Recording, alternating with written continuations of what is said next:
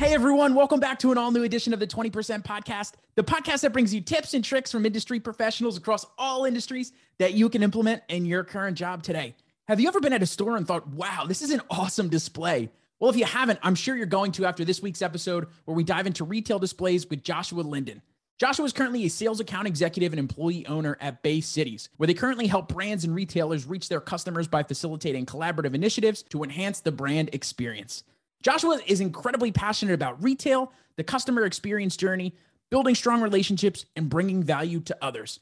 From the initial thoughts of a display to a product actually being placed on the sales floor, which is an incredible amount of steps, as you soon will hear, Bay Cities does it all. Joshua helps his customers such as Walmart, Target, Sam's Club, Costco, and Home Depot, just to name a few. In today's episode, we discussed what it takes to actually get a product on the shelf, maximizing the customer experience, setting customer expectations by using mutual action plans, associating yourself with others more successful than yourself, his advice for retail brands, and much more. Please enjoy this week's episode with Joshua Linden. Joshua, welcome to the show. Awesome. Great to be here. For those who don't know you, could you just explain who is Joshua Linden? All right. Well, a little bit about me. I've been in the industry for retail for about the last 8 years, helping brands execute in retail, from packaging to displays to signage. And that's everything from the designing to it, the manufacturing, the packing, fulfillment, and then logistics, getting those all out to store. So that's kind of been the world I've lived in for the last 8 years. As far as my career, I've worked many different retail environments, from in-store to, restaurants to actually working at a dental company. So I think that there's a lot of different forms of retail. And so it's a kind of a fun world. Absolutely. And I want to dive way back and unpack everything up to where you're getting to this packing debut, right? But so let's dive back, because I think that in every single conversation that I have, notice that a lot of the things that you're doing right now actually come back to a lot of the things that you did early. And obviously, to your point already, you're working in the retail space and now focusing more on the marketing and the brand side of things. But before, you were just somebody who started in retail, working in retail. So I'm sure there's a lot of jobs and experience that you had that helps you there. So let's start at the Joshua Hollister management days. So let's take a step back. Could you paint a picture of, was this in high school? What were you doing? What was it like? And ultimately, what did you learn in Hollister to begin with? Yeah, I think I learned a lot. First of all, I think that retail, if you're willing to put in the work, you're going to learn a lot. So I think that something that separated me amongst the other people that I worked with was I was always all in. So I wanted to learn everything, every little thing. So, when I started at Hollister at Abercrombie, it was like, the typical, you're walking by the store, there's a greeter there. They're like, hey, you want to come work for us? And I'm like, sure. And you smell the store from halfway across the mall, right? Right. Yeah. You can smell the store from a mile away as you walk into the mall. And, it kind of kicked that off for me. I didn't really have a job at the time. I was still in high school. And I was like, this sounds cool. There's a lot of fun people here. Seems like a cool environment. Like, let's go for it. I wanted to make some extra money and had some free time. So I jumped right in, and, it was a really cool opportunity because I was able to grow very quickly there. Within 3 months, they promoted me to a lead stock manager position, a stock position, and then just kind of kept moving up. And I think that experience really allowed me to understand visual merchandising and really how successful brands like Hollister and Abercrombie did what they did, right? It's about the whole experience, the smell, the sight, the hearing, the feelings that you get when you're in there. There's a lot of beautiful people. There's a lot of clothing and apparel and smells. Lighting was very,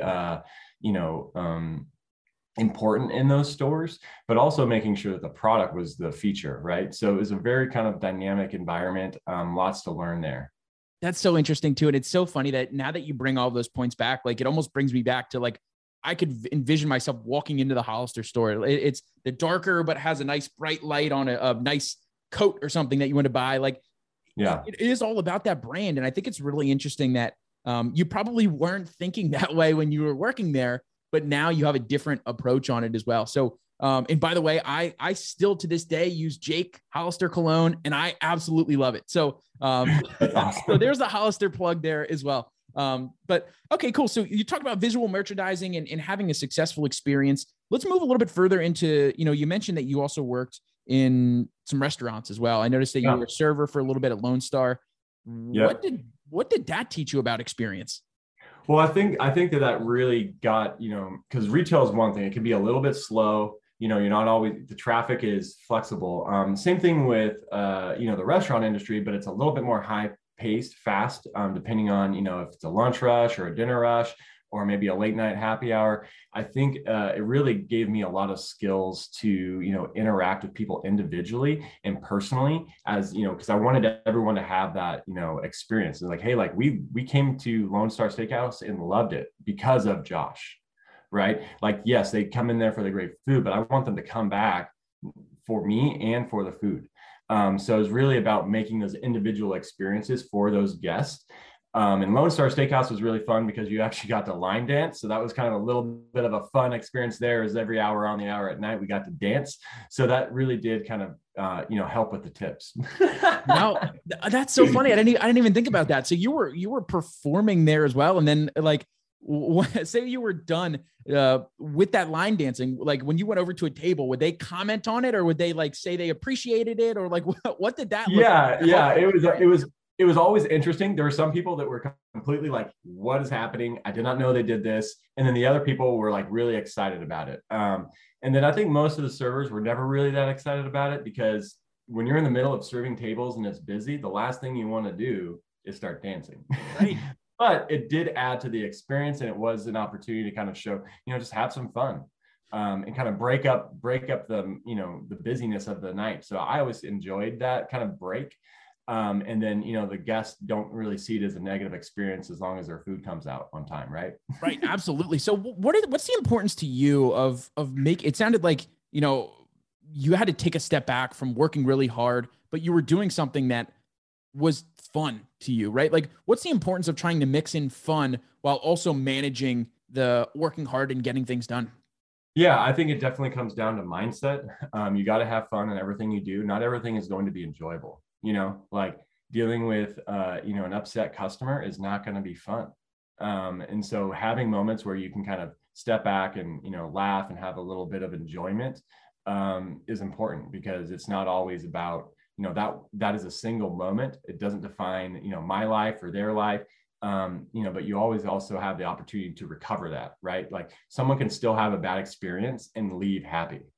So I think that when you look at that, like you need to make sure that they, hey, stuff's going to happen. The kitchen's going to mess up, your drink might be a little longer, or, maybe I forgot to bring out your salad, there's always room for recovery, and making sure they have at the end of the day, they leave with a good feeling and, an experience. And what did that job, because obviously there is, you hear waiters wearing the egg on their face if there was a mess up in the kitchen, and you're the one who's held accountable. And I'm sure that translates into your job now. I'm sure there's situations where you're customer facing and there's some kind of issue that's out of your control that ultimately you had to wear the egg on your face, right? What's your biggest piece of advice that you learned in the restaurant days that you're currently leveraging right now in that respect? I think it's important to be, communicate, right? Like, I think the biggest thing is communication, when it comes to those things, and making sure, the customer understands what's happening, right? Because I think that's the biggest thing is most people, if there's no touch points and no one's checking on you, you start to wander, right? If they're not having, a good conversation between each other and they're just kind of sitting there, they're going to be like, time's a ticking, buddy. Where's my steak? Where's my drink? So I think really playing it, it is a case by case basis, depending on, the table and the guest and what you have to really read them. I think that's another thing, is like, you got to be able to read people. So you got to read people really fast. Are they on a date? Are they not on a date? Is this the first date? Are they having an anniversary? Is this a bad night, a good night? Are they celebrating anything? So trying to get connected with each table, for me, was really important. Wow. And I just hear it's so amazing. I got the chills a little bit there as well, because I literally hear the sales professional coming out of you right there, of like, you need to meet your customer, your guest, your client, whoever it is, where they are, and give them the best possible experience by providing a solution. So that's so interesting. What kind of advice do you have? Because sometimes I struggle with that as well, around trying to delineate reading people, of trying to find out what kind of person, what kind of buyer are they, essentially, right? Just talking from a sales perspective, what kind of advice do you have on, or from your experience, do you have around trying to really quickly be able to read your crowd?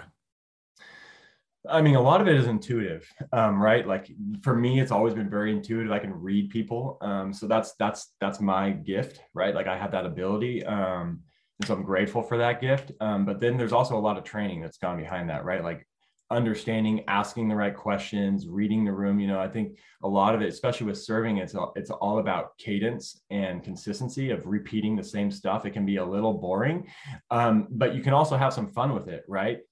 So you don't have to be, oh, welcome to Lone Star Steakhouse, can I get you a steak, or, what's your favorite drink? Like have fun. Like, hey, my favorite drink on the menu is this. This is one of our top sellers. I think you would enjoy it. And it goes really well with our steak, right? Right. Correct. Yeah. I would literally ask this question, like, what type of experience are you looking to have? Like, do you want me in your face talking to you the whole time, or do you want me in the back ignoring you? Like sometimes it's good to ask like, hey, what type of experience are you looking to have today? I think that's celebrating, right? I think that's so important, whether you're a server. I mean, especially if you're a server, because you're that specific front line. Like they're not hanging up the phone on you because you're literally right in front of them, right? Oh, that is so good. I literally just hear all of these sales skills just coming right out of you and really catering your experience. And it's a clear indicator of why you love the branding side of things and everything that you have there as well. So before we jump into where you are now with Bay Cities, I really want to talk a little bit more about some of your additional experience. Like obviously, you worked at Pottery Barn for a little while. You did some additional retail sales, and then you also were a marketing specialist. Yeah. Out of all of these roles, like what was the, let's just take the marketing specialist out of it first before we jump into the marketing side of things. Like, what was the biggest piece of advice that you learned, whether it was in retail or serving, that you're continuing to use right now, besides the communication and getting in front of these people? What does that look like? I think it's always be learning, like I think it's really about learning and making sure that you're focusing on the customer experience, right? At the end of the day, like it's their choice. They can pick and choose who they fire and who they work with. And, it's up to them. They can fire everyone down. I mean, I love this quote. I'm going to butcher it, but there's a quote from Sam Walton. It's basically like, the customer can fire everyone from the CEO down just by not shopping here. Right. So like for me, that was a very, very, I didn't know that quote till I moved out to Arkansas, started working in the Walmart world, but that is something that resonated with me because that was how I treated it. Is like, if I give them a bad experience, they're never coming back. And so, if I treat every guest like that, like this could be their last time, and make sure they have a good experience, then they're always going to want to come back. And I think that really did play to some of my skills, in serving. And, beyond that is just being a customer service facing person. Like I care about the experience for the customer. I mean, at the end of the day, like it's not about me. I love that. And I think it's really interesting because you work with these big box retailers like the Walmarts and the Targets. And I think Target was on there. A couple of these other big names. And I think it's really cool. What you did was you took what the founder of Walmart, or one of the main people, and made their core mission one of your core missions, so that you could be. I think it's really important to, whether it's for personally for somebody to going to a new company, you need to align your core values to a company core values, or even your core values as a business owner, or, with your clients. So I love that you took that same approach and are using his same terminology in where you are now. So I can't wait to jump into the retail stores. But before that, I need to ask, so we have this, we have your career journey so far, right? Where you're learning how to customer to your cadence to your customers, right? Cater to their needs, I guess I should say.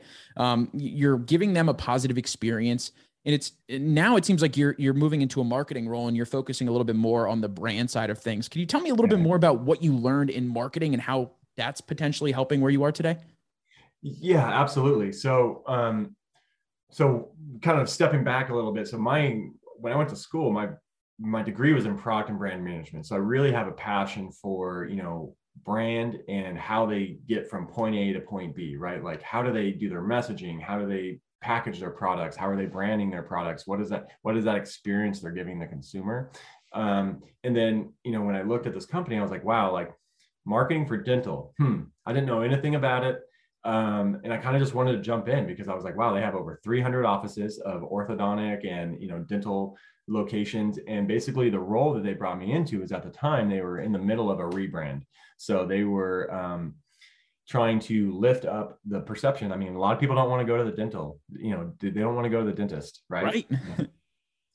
My wife has to schedule my appointments. Like, I won't do it. So like that's kind of how it is. And so at the time, that was the goal, was to kind of raise that brand awareness, make sure people are comfortable coming to the dentist office and know the capabilities and know the staff, because the staff is really who, is on the ground every single day, right? And they didn't, in some of these not stores, but these locations, these offices did not know how to interact. They were just so busy. And at that time, that when they started to slow down, they were like, well, what do we do? So we basically went into these 300 locations for, about 6 months to a year and helped retrain them. So how to go out and do grassroots marketing. So that's going out to, the Chamber of Commerce and going out to local organizations and getting involved and finding out how they can do more within the community and connect and build relationships and rapport. That's really what it came down to, especially with new store offices that we were opening up in Texas and Arizona and Nevada at the time. No one knew who they, we rebranded. So it was like, no one knew who we were. So they're like, okay, why would we choose you over, Dr. Steve over here, who I've been seeing for, the last 15 years. And so I think that it was a really good opportunity to learn about, how people perceive the dentist world and also what experiences they still want to have when they're there. So I think it was really kind of a good learning and testing ground to, how do you get someone to come in to do something that they really, really, really don't want to do? I love that. And a lot of people, and you could kind of see that too. Probably a lot of people don't want to go into box retailer stores anymore now. So whether it's COVID, I kind of disagree a little bit about that. I still feel like people want to go into stores. I think something has to drive that, right? Whether it be a new product or something that's innovative happening in the store. And I think that that's going to be the future of retail. We can get into that a little bit later. Oh yeah. Like taking that to the next level of experiential retail. That's a real big buzzword, but I don't think we're even close to where we should be with what that looks like. I love that. And I'm excited to talk about that too. Before we jump into that, because I know that we've been holding this back, this is what I want to focus on. But you mentioned with this dental example that it was something that you didn't necessarily know about, an industry that you weren't totally aware about, but then you wanted to jump in because you wanted to learn and help solve those problems. What advice do you have somebody who's potentially going into an industry that they aren't familiar with, and how could they help to navigate that?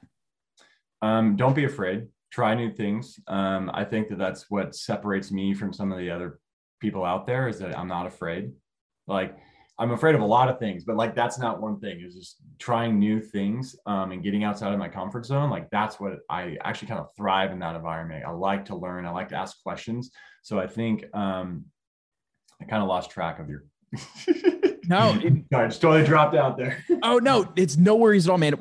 Just the most important thing was like don't be afraid of going and doing something that you're not afraid of, or that you haven't done before. Because to your point, you learned so much, and you're taking those skills that you learned and you're bringing them into your current life now. So that's one of the biggest takeaways that I had from that. Is I'm huge into the transferability of skills, because no matter what you're doing, even if it's the most mundane thing that you could ever imagine, like sweeping up peanut shells or something, like at Lone Star, I'm sure you learned something there, right? Like, there's so many different things. Pushing carts, I pushed carts before. I stacked lumber. Like, there's so many different jobs that I learned so much in my career alone. And I think you're another testament to this, of not being afraid and kind of jumping into it. All right. Yeah. Go ahead. I think the other thing is that, I kind of lean into who I am. Like, I'm a little ADD, like, that's who I am. And I've embraced that. So I've always been like interested in so many different things. I'm like, okay, like I want to help them, like, I don't know anything about them, but I know that I can help them. So like, that's how I see it. Especially in the world that I live in now, which is a lot of, mainly retail and working with brands and retailers. So it's, you really want to go to them with ideas and help them think about things. Because I think when you're a brand, you're a retailer, you're kind of focused on what's in front of you, and you may not be able to step back. So I think sometimes it's important to have someone like, me or, some other retail expert to kind of come in, look at your business and see, hey, where can you improve? What can you do to take it to the next level? That's so great. And this is a perfect segue into the experiential retail. And really, I think this kind of dives into the sales side of things too. Cause like, I know I learned so much about the sales profession while I was working in retail. So, I worked at Lowe's, I worked at a couple grocery stores, a variety of different retail type areas. So I understand what kind of goes into it. But now the interesting thing that you mentioned there is that you mentioned that you're going and you're bringing these ideas to these leaders that they may not have had because they're so focused at head down operations. Let's get these sales, whatever we have to do. What's your biggest piece of advice around not calling somebody's baby ugly, but also really trying to provide really valuable recommendations based upon what some of your other customers are doing that they could potentially implement in their store to achieve whatever goal is that they're looking for?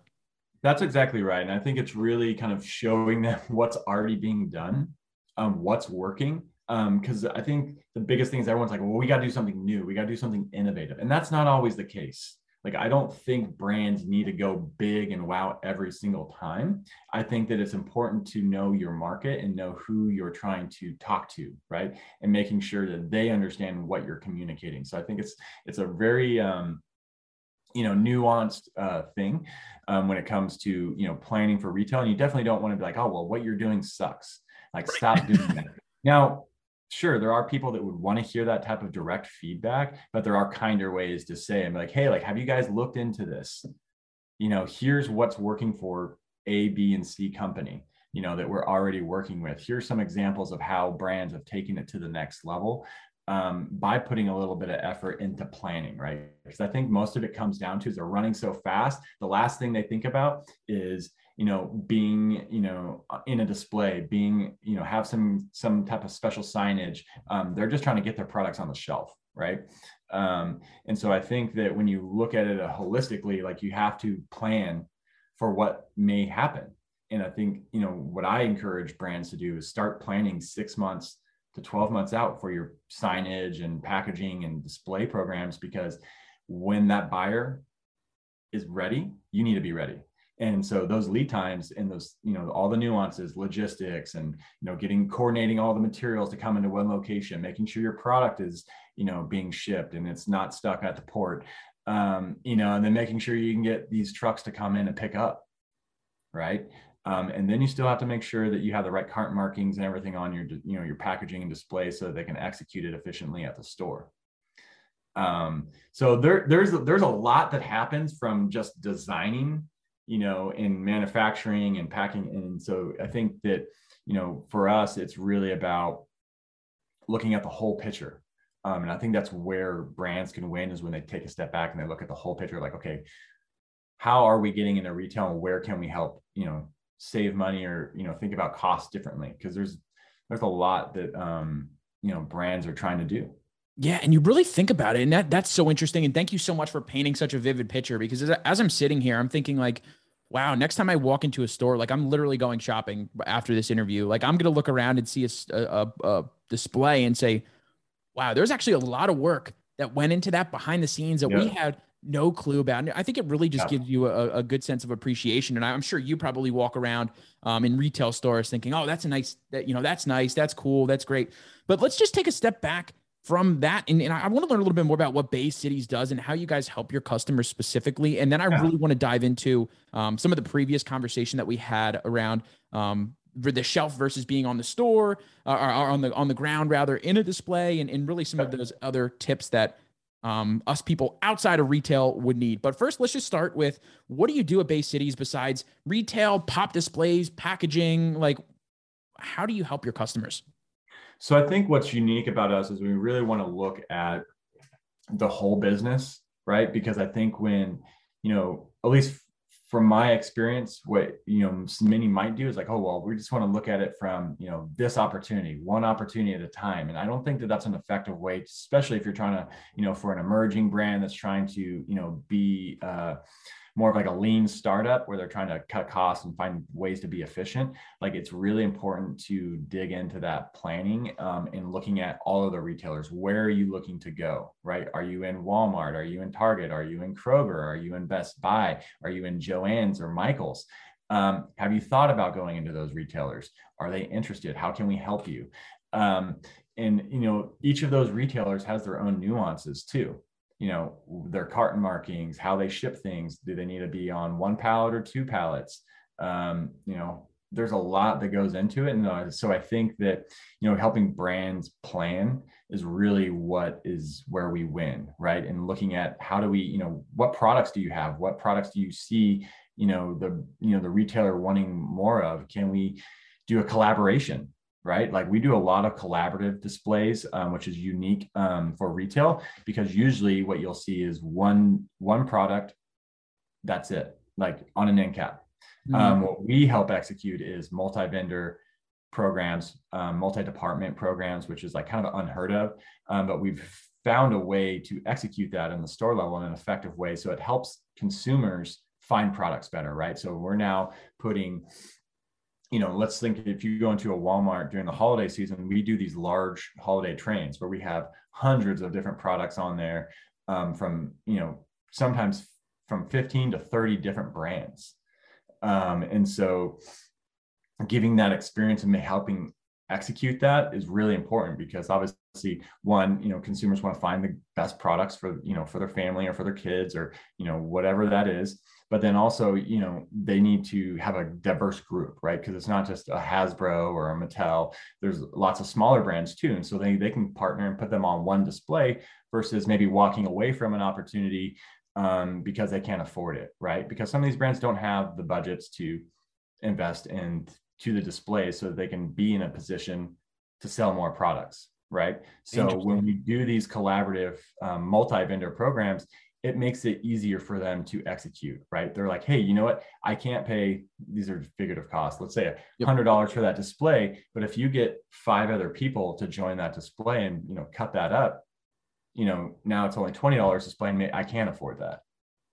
So I'm thinking finding those solutions and kind of thinking it differently.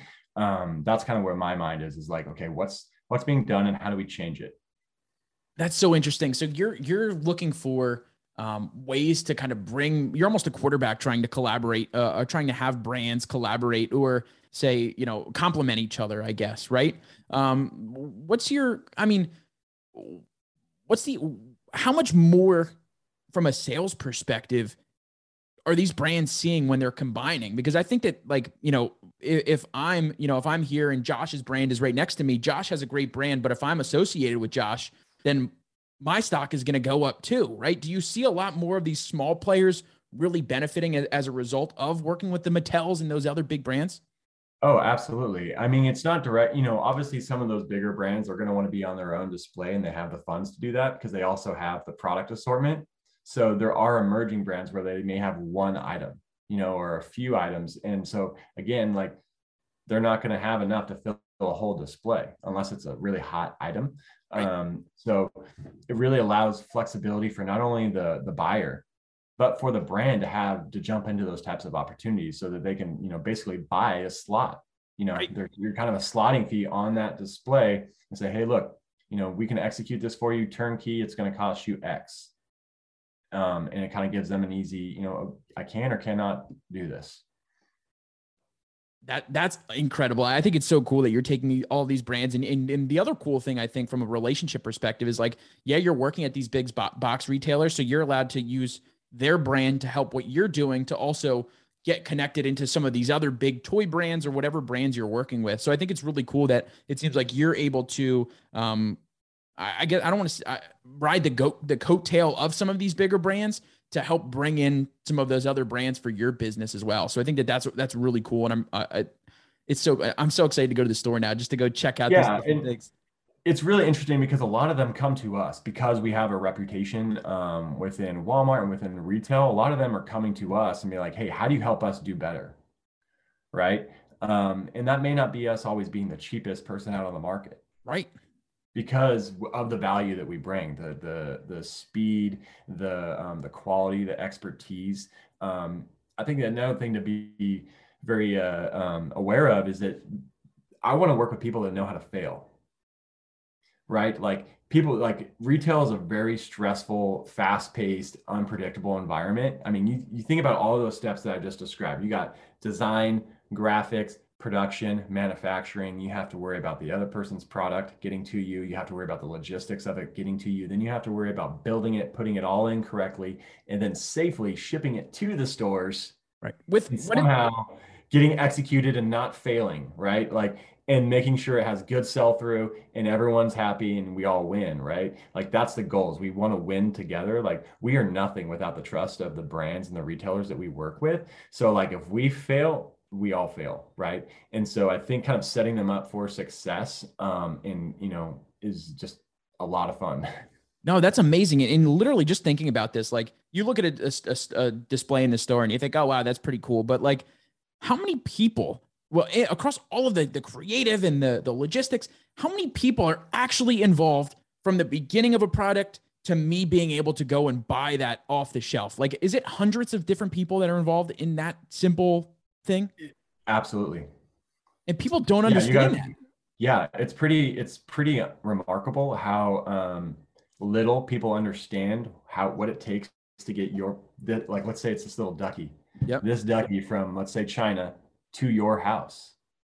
I mean, it takes months, sometimes years, right? Like years in the planning of getting this to your house, like somehow, right? And I think it's just something that's missed. You're like, oh, I got it, perfect. But like, how many people touch that? How many people make sure that your product that you're enjoying right now got to you the way and had the experience that they wanted you to have? That's I mean, it's incredible. I mean, you just look at the design department. I mean, because we have people that review it. You have your designer that does the actual artwork, and then you have people that review their work, right? Right. To double check it, and then you give that back to the client. And then they check it, and then they send it through their approvals. So I mean, there's a lot of working parts, and timelines are incredibly important to make sure those are successful. And that was the next step that I wanted to talk about, because I saw a recent post that you had, and it was regarding the number one question that you get from brands when reviewing display projects. And you mentioned in that you start with the customer end in mind, and then ultimately build that actionable plan for an on-time retail success. So number one, let's start with what constitutes retail success. I mean, that really great question. That depends on who you're talking to. Right? Are you talking to the brand? Are you talking to the buyer? And then are you talking to us? For us, like obviously getting it to the store safely and effectively is that's considered success, right? We got it from point A to point B and it's selling.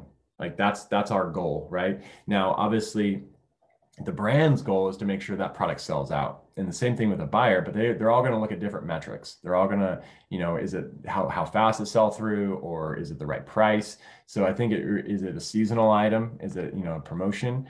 So I think, or is it a test? So there's a lot of brands, like I'm working on a project right now where we're going to ship 5 displays.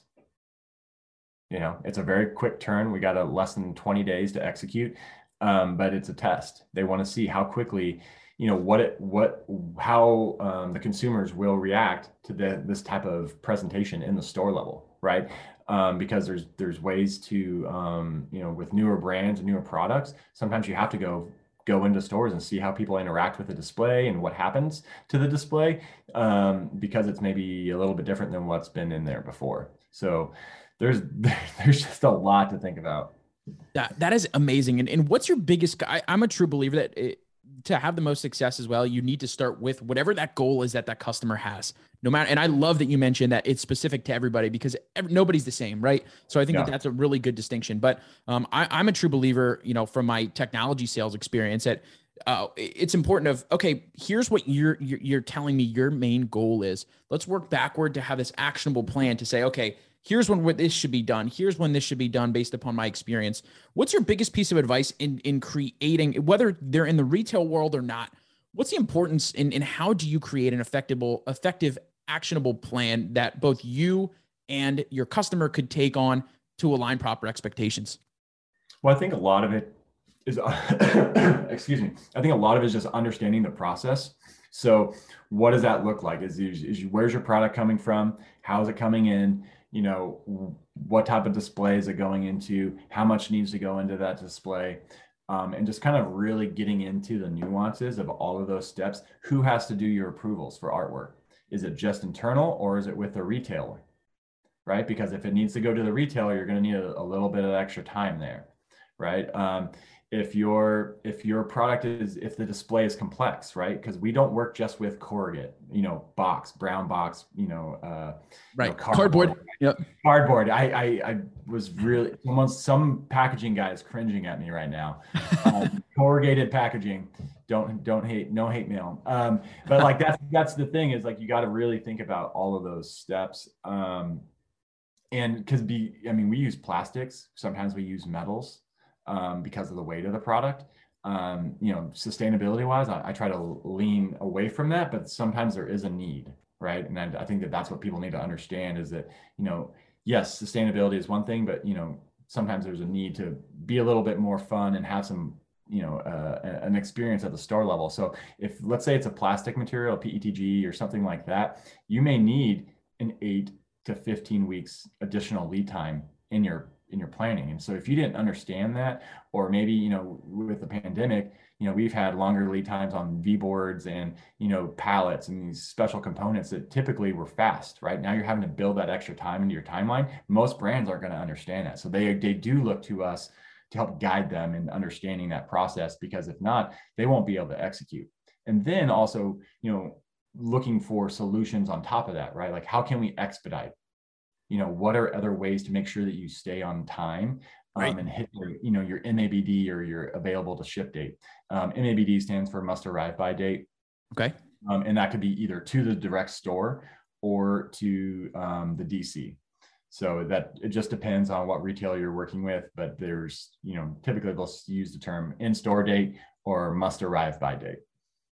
That's amazing. And there are so many different things in there, but one of the biggest takeaways that I had is that you're asking the right questions so that you're able to really show, and while you're asking those right questions to properly set that actionable list of things, you're really showing yourself as a true expert of providing what the supply chain is doing right now, providing those extra times, because, or even, hey, if you guys use corrugated boxes now, but right now we have a surplus of this kind of plastic. I know it's not as sustainable, but if it will help to meet your expectations, right? Like, but the biggest thing is that you're able to show your true expertise while doing this action plan, besides just the actionable plan of what's actually going to be get done from it, stepping away from that and really, like, you're showing yourself as a thought leader. You're showing that. What other major takeaways are there in developing that actionable plan, whether it's benefits for you, for the customer? What does that look like? I think most of it always benefits the customer, right? Like, when you get ahead of these things, it's going to help everybody, right? Like, it's going to help me, it's going to help them, because timelines do get crunched. So I think the more planning you do, the more you understand up front, the better you'll be able to execute. And that is an easier thing said than done. There's a lot of working parts. Like, we have to be extremely flexible. We have to be able to, kind of roll with the punches. And, especially in this year, we had projects for like back to school that were, we couldn't even ship because we didn't have product. Wow. Like, customers get paid for displays and you don't even have the product to put into it. And then you can't even get it to the stores. And so, you really have to dig deep and find solutions for your clients, for the brands that we work with, so that they can be successful. Because, if their product's not in store, they're not selling, right? Like, if the more time it's in our hands, the less time it can sell at the store. So, finding those solutions and being flexible, I think really is what it comes down to. Just saying, hey, look, we'll figure it out. Yeah, absolutely. And it sounds like the hard times are really making you, or forcing you to be more creative in your solutions, in your efforts. So I think that no matter what, obviously you need to make sure that you're managing the expectations for your customers. But I think that obviously the most important thing is that you're still learning in the meantime of being more creative there as well. So I love that. Joshua, is there any other things that people outside of the retail signage space should know as a consumer that they may not know about the industry right now? As a consumer or as a retail? Let's start with a consumer, and then we'll go into for if you're a brand. Okay. So I think for consumers, just appreciate the beauty of these things that they go into store. I think that it really is for them.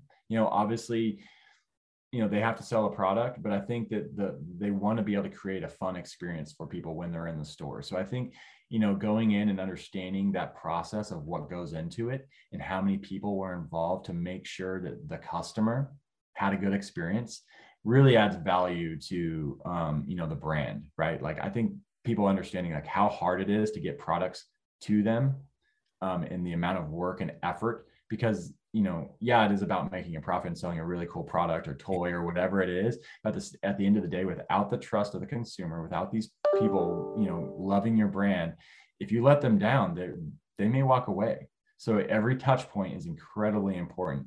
And retail is just another one of those things. I mean, you can talk omni-channel and think about all of that, but I think really what it comes down to is that they want to make sure that their experiences with their brand is the best that they can have. I love it. Now let's talk from the brand perspective. What should they be knowing in this? Oh gosh, there's so much to know. I think really is, my biggest takeaway is just make sure you're planning, right? You're thinking about those things, but also, looking at other industries, other product categories, making sure you're not limiting yourself to what you see in your category, right? Because that's what will kill you, in my opinion. Like, you need to be innovating. And so innovation doesn't mean that it has to be new. It just has to be new for that category. So, maybe that is just using a QR code, right? QR codes are huge. Everyone's using them, but then making sure that they're actually providing some value. Right. We didn't run this display, but I'm thinking of one right now for Gillette. It's this new heat shaver that's like incredibly cool, little expensive product, but at the store level at a Walmart, that's not a price point that, not everyone's going to be interested in, right? It's like $124 for this like battery charger. It's an elite shaver, right? Right. What they did was, because that wasn't a normal product that they would sell in the store, they put a QR code on there that directed them to Walmart.com or the Walmart app, so they can purchase that item directly, immediately in the store, right? So yeah, they have a couple items there that are your lower price items. You get $24.97, $34.97, and then they had that higher price item, on a QR code. So, that not only helps with shrink, from the retailer's perspective, but it also helps for education of like, hey, look, here's some, lower cost options, but if you want to pay more, you can, and you can do it right now. I love that. It's so cool of taking, almost jumping in, giving that more experiential space to retail, while also meeting customers where they are. If everybody's focused right now, or at least during COVID times, on the e-commerce side of things, it seems. Right. And there's not as much foot traffic in the store, but as we continue to hopefully get through this pandemic, or at least people get more comfortable with being in some of these stores, that's so important to meet them where they are, and provide them with technology in that experience that you mentioned along the way. So Joshua, thank you so much for that. Did you have anything else to add before we have a couple wrap up questions? No, that's it, man. Oh, I love it. So this has been such a fantastic conversation. I want to ask the question that I ask every guest on the show. If you're going to teach, and you're smiling, so I bet I hope that you thought of an answer here. If you're teaching a College 101 class based upon all of your life experience, what would you teach and why? Oh man, I would teach trust in the power of pursuit. I think the biggest thing that I've learned in my life is to get uncomfortable and to go after your goals, even if they're not achieved in the timeline that you want them to be achieved. I think that taking risk, for me, I didn't get to tell you a lot about my backstory, but I'm originally from California. So I moved to Northwest Arkansas with no friends, no family. I had to get engaged to my wife at the time. So go out there, take risk, do things that make you uncomfortable. That's where you're going to grow. That's where the rubber meets the road. And as a father, as a business person, as a friend, like that's the things that I think about that have defined me, is, taking risk, calculated risk, right. And right. Cause you don't want to take something without understanding it. But I think just getting uncomfortable, and trusting that, if you go all in, that it's going to work out. And it always does. I mean, it may not be the perfect, life does this, right. But you can always be going up. That is fantastic. I would absolutely take that class. If you put it together, please let me know. I will be seat number one. You mentioned about being a father, and you've posted some pictures. You have two daughters, father of two daughters, and your wife. A daughter and a son. Son. Best of both worlds. Oh, you know what? I'm so sorry. I must have confused. There's been so many holiday pictures. So my apologies. He's a beautiful little boy. Okay. He's got some long curly hairs. We get it all the time. Oh, my apologies, man. I'm so sorry. So if you were, so what is your best piece of parenting advice? Oh my, practice patience, love and patience. I think that, kids do a lot of weird things and you're going to learn a lot from them because they're direct mirrors of you, right? Like that's, I hate saying that because that's what I was always told, growing up, like, wait till you have kids, you'll understand. And now I do. But I think just allowing them to, being patient and kind and loving to them and allowing them just to be themselves, and not putting any pressure on them has been kind of a really fun experience for me as a father, is just letting them be them. Whatever that looks like, even if it means them screaming their heads off and having an emotional moment, and addressing that. Hey, I hear that you're really upset right now. Daddy's here for you. Just that to me, I love it. That's why I show up every day. Oh, that's amazing, Joshua. Thank you so much, man. Where can people learn more about you and everything you have going on? Yeah, absolutely. You can learn more about Bay Cities at bay-cities.com. And you can find me on LinkedIn, and also got a couple channels, but just find me on social media. I love it. We'll link to that in the show notes as well. Thank you so much, man. Thank you. Talk to you soon. Thank you so much for listening to today's episode. And if you enjoyed the show, it would mean the absolute world if you went to Apple and rated and reviewed the show for me as well, as this is a fantastic way to help grow the show and help to bring in fantastic guests and even more listeners to our tribe. So stay tuned for next episode and have a fantastic rest of your day.